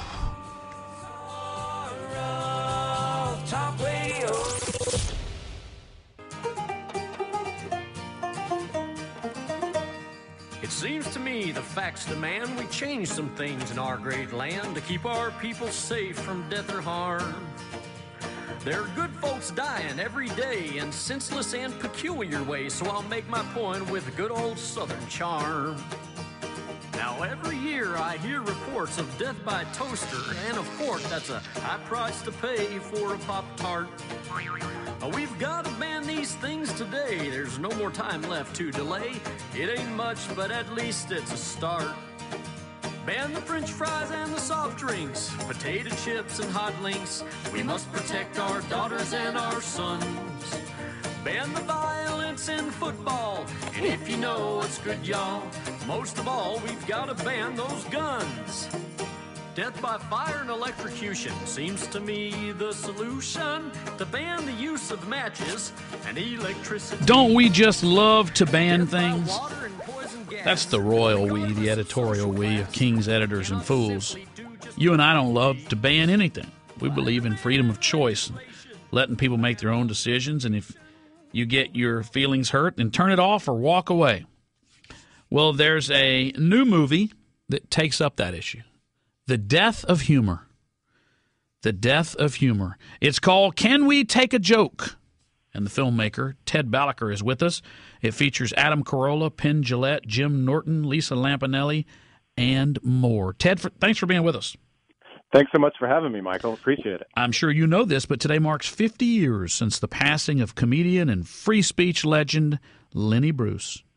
Arrested 6 times in 4 cities for obscenity, they called it, over his jokes. We would tell jokes of this nature to a 6th grader today. Police would go undercover to watch his stand-up and arrest him for his words. Imagine that. Here is a trailer for the new movie, Can We Take a Joke? It's the duty of a comedian to find out where the line is drawn and deliberately cross over it. Donald always says money can't buy happiness, but it can buy the best Eastern European whores New York City has to offer. If you're easily offended, please don't come to a comedy show. When they start going for the comedians, everyone else needs to sweat. This play was specifically designed to offend everyone. And then the I'm offended changed into you're gonna die. They would call me Black Hitler because the Jews weren't safe. The blacks weren't safe. Lenny Bruce, he was arrested for what he said. I can't imagine that. But mother is that cool. Doing your show with cops on the side of the stage? Beat that. Anybody ever. Free speech is extremely important because me being a Jew, I don't want to have to pay for speech. Winston Churchill famously said, "You have enemies? Good. That means you stood up for something sometime in your life." Ted, why make this movie? I love that quotation. Well, I made the movie because I love comedy and I love free speech, and years ago, I was at the Comedy Cellar in New York City with my brother, who's a stand-up comic, and someone hollered out of the audience, "I'm offended," at one of the comics, and the comic shouted back and basically made fun of the guy, said, who goes to a comedy club looking to be offended?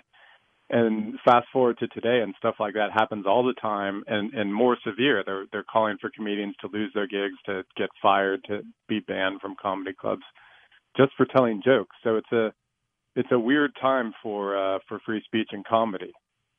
People don't always understand why they do what they do. You have to stand back from it and judge them. Why do you think there's been such an outbreak, such a growth in this idea that if I don't like a comedian, instead of walking away or turning off the dial, I'm going to fight to silence it?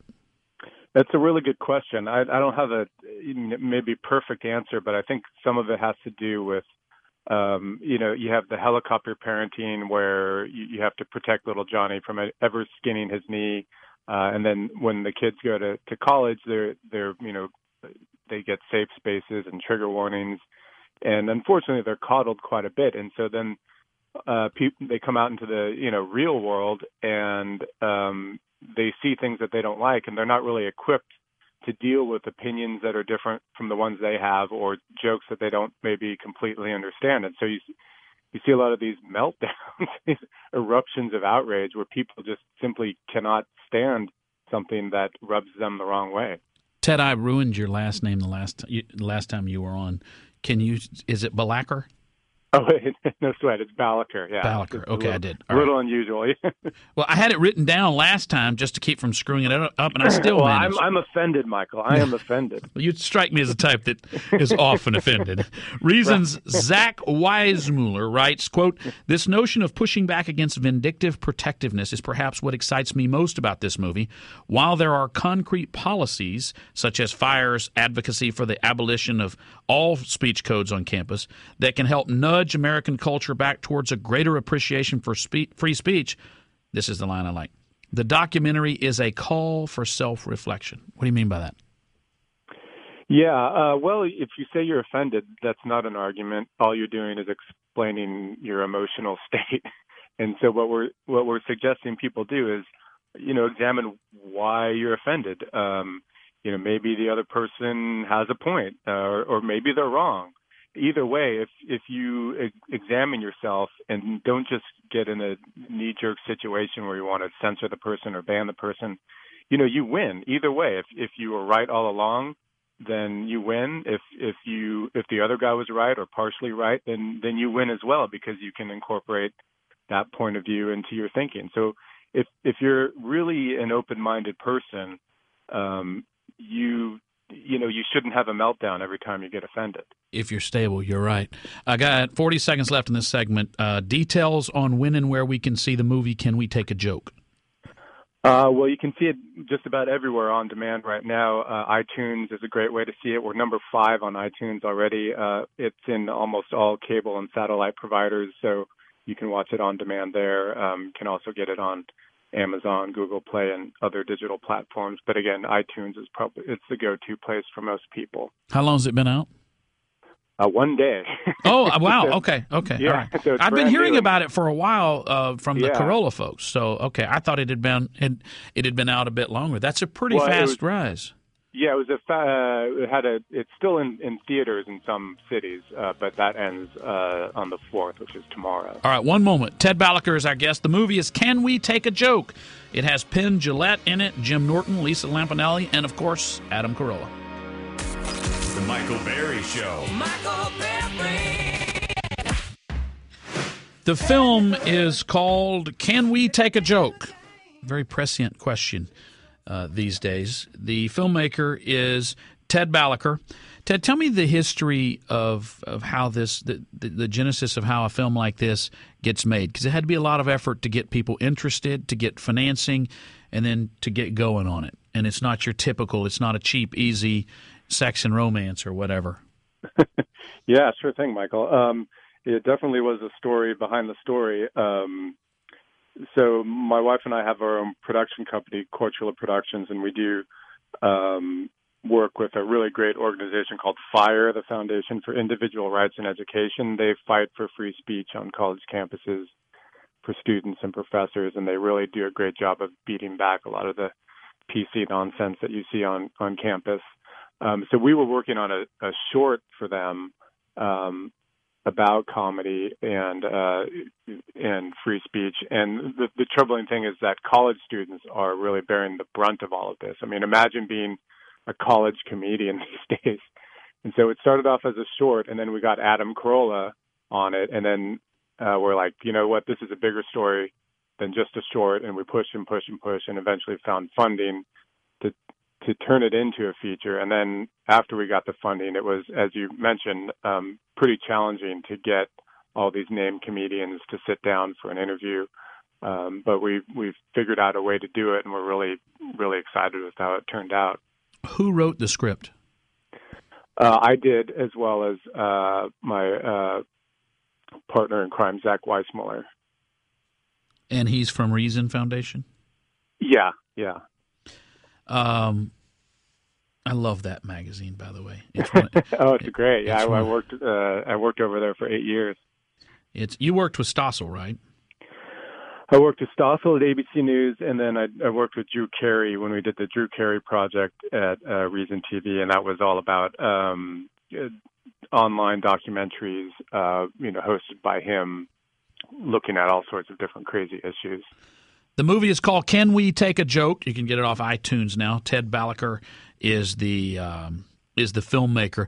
What is that moment in the film that we're going to say, I got the point? Because it's hard when you make a film for a documentary like this for the purpose of a message, a message-driven film, not to beat people over the head, but you also don't want to miss your opportunity to make your point. Yeah, I mean, we're really lucky to have so many great comics who are not just really funny, but are really smart. And there's one point where, like, Jim Norton says, everybody says they love free speech, they love free expression, but deep down they're all saying, except for when. So everybody wants to kind of have it both ways and say, of course I'm supportive of free speech, but just leave my sacred cows alone. And, we all have our sacred cows. We all have the things that we're sensitive about. But if you just listed all of those things and crossed them off the list of things that are acceptable for comedians to joke about, then what would we be left with? Not much. What would we be left with? Why do we need jokes? What is no, I'm serious. It's a great question. I think it's actually a very important question. It's not just about laughing and having a good time, but if it was only about that, I think it would be really important. I think comedy is important for a lot of reasons. It helps us broach sensitive topics. If we're not really comfortable talking about something directly, you can make a joke about it, and then it's kind of an icebreaker. It also it brings people together. You look around at a comedy club, you see people from all backgrounds, and all types, and they're all laughing at each other and with each other. And it's almost like a summer thunderstorm. There's like a little chaos, then everybody chills out a little bit, and comedy helps you get over yourself and see what we have in common with other people. There's an author, an English intellectual named, I think it's Peter Johnson. I can't remember right now. Give me just a moment to think on this. He wrote Intellectuals. He wrote. Yeah. Is it Peter Johnson? Anyway, he's actually technically a historian, but he writes conservative / libertarian books, and he wrote a book on comedians, and he went through different comedians and why they're Charlie Chaplin among them, and the importance. He attempted to quantify that, which is difficult to quantify, which is what happens, what does humor do for us? And he went through the physiological changes, and he went through the importance in bonding and all sorts of things. And his argument was, it isn't just something we do accidentally because we're bored. It's a way we deal with the elephant in the room. It's a way we deal with our fears. That's why we have so many jokes about poor sexual performance or about death, because those are deep fears, right? And and I do think that's important. And when we allow that to die, there's a certain healing. There's a certain cathartic effect of us laughing. And that's why I'm glad you brought this up. A country, a community, a people that cannot laugh are people that cannot bond, overcome fears. They don't have an outlet. So I think this is important. Yeah, that's very well said, and I totally agree. I think a lot of there are a lot of folks out there, especially on Twitter, who think that they know best for everybody and that certain topics, sensitive topics, should be off bounds. But I've been talking with people, especially after, in the wake of this film, who deal with, one woman said she was molested, and she would have feared jokes about that. But Louis C.K. has this joke about that topic. And she's like, you know what? I listened to it and I laughed. And it helped. In talking with her, you can get the sense that it helped her kind of take control over it again. And so these very, very dark topics, for some people, actually for a lot of people, it helps if you can laugh at it, because you're in control again. We do something here on the show called Laugh at a Libtard Wednesday, which is today. and the idea was, I was getting so frustrated with friends of mine who know better, who would get angry with something Barack Obama had done or Hillary Clinton had done or Sheila Jackson Lee or Pelosi or you fill in the blank. And I would tell people, you're letting that control you. That which angers you controls you. And that once you can laugh at something, then you have controlled it. It has no power over you anymore. And that's the idea. We laugh at things that scare us to control them as an outlet, and it's very healthy. So I'm glad you've done the film. Well, thanks so much, Michael. And I know you can take a joke, and I appreciate your angle on these things. We need more like that. Yes, indeed. Well, I hope everyone will go get it from iTunes. It is called Can We Take a Joke? Adam Carolla, Penn Jillette, Jim Norton, Lisa Lampanelli, and a lot more. Good work, Mr. Balaker. Go back to it. We're ready for the next one. Thanks so much, Michael. You take care now. Ted used to be John Stossel's producer for almost 10 years. So I think he's probably more libertarian than conservative, and God bless him for it. This is cool. We should support projects like this. We should support people that are making films about things we consider to be important. So if you are part of POOP, which is People Offended by Offended People, or you're just tired of everybody being bothered about everything, support a project that spreads the good word that we need to stop that nonsense. It's called Can We Take a Joke?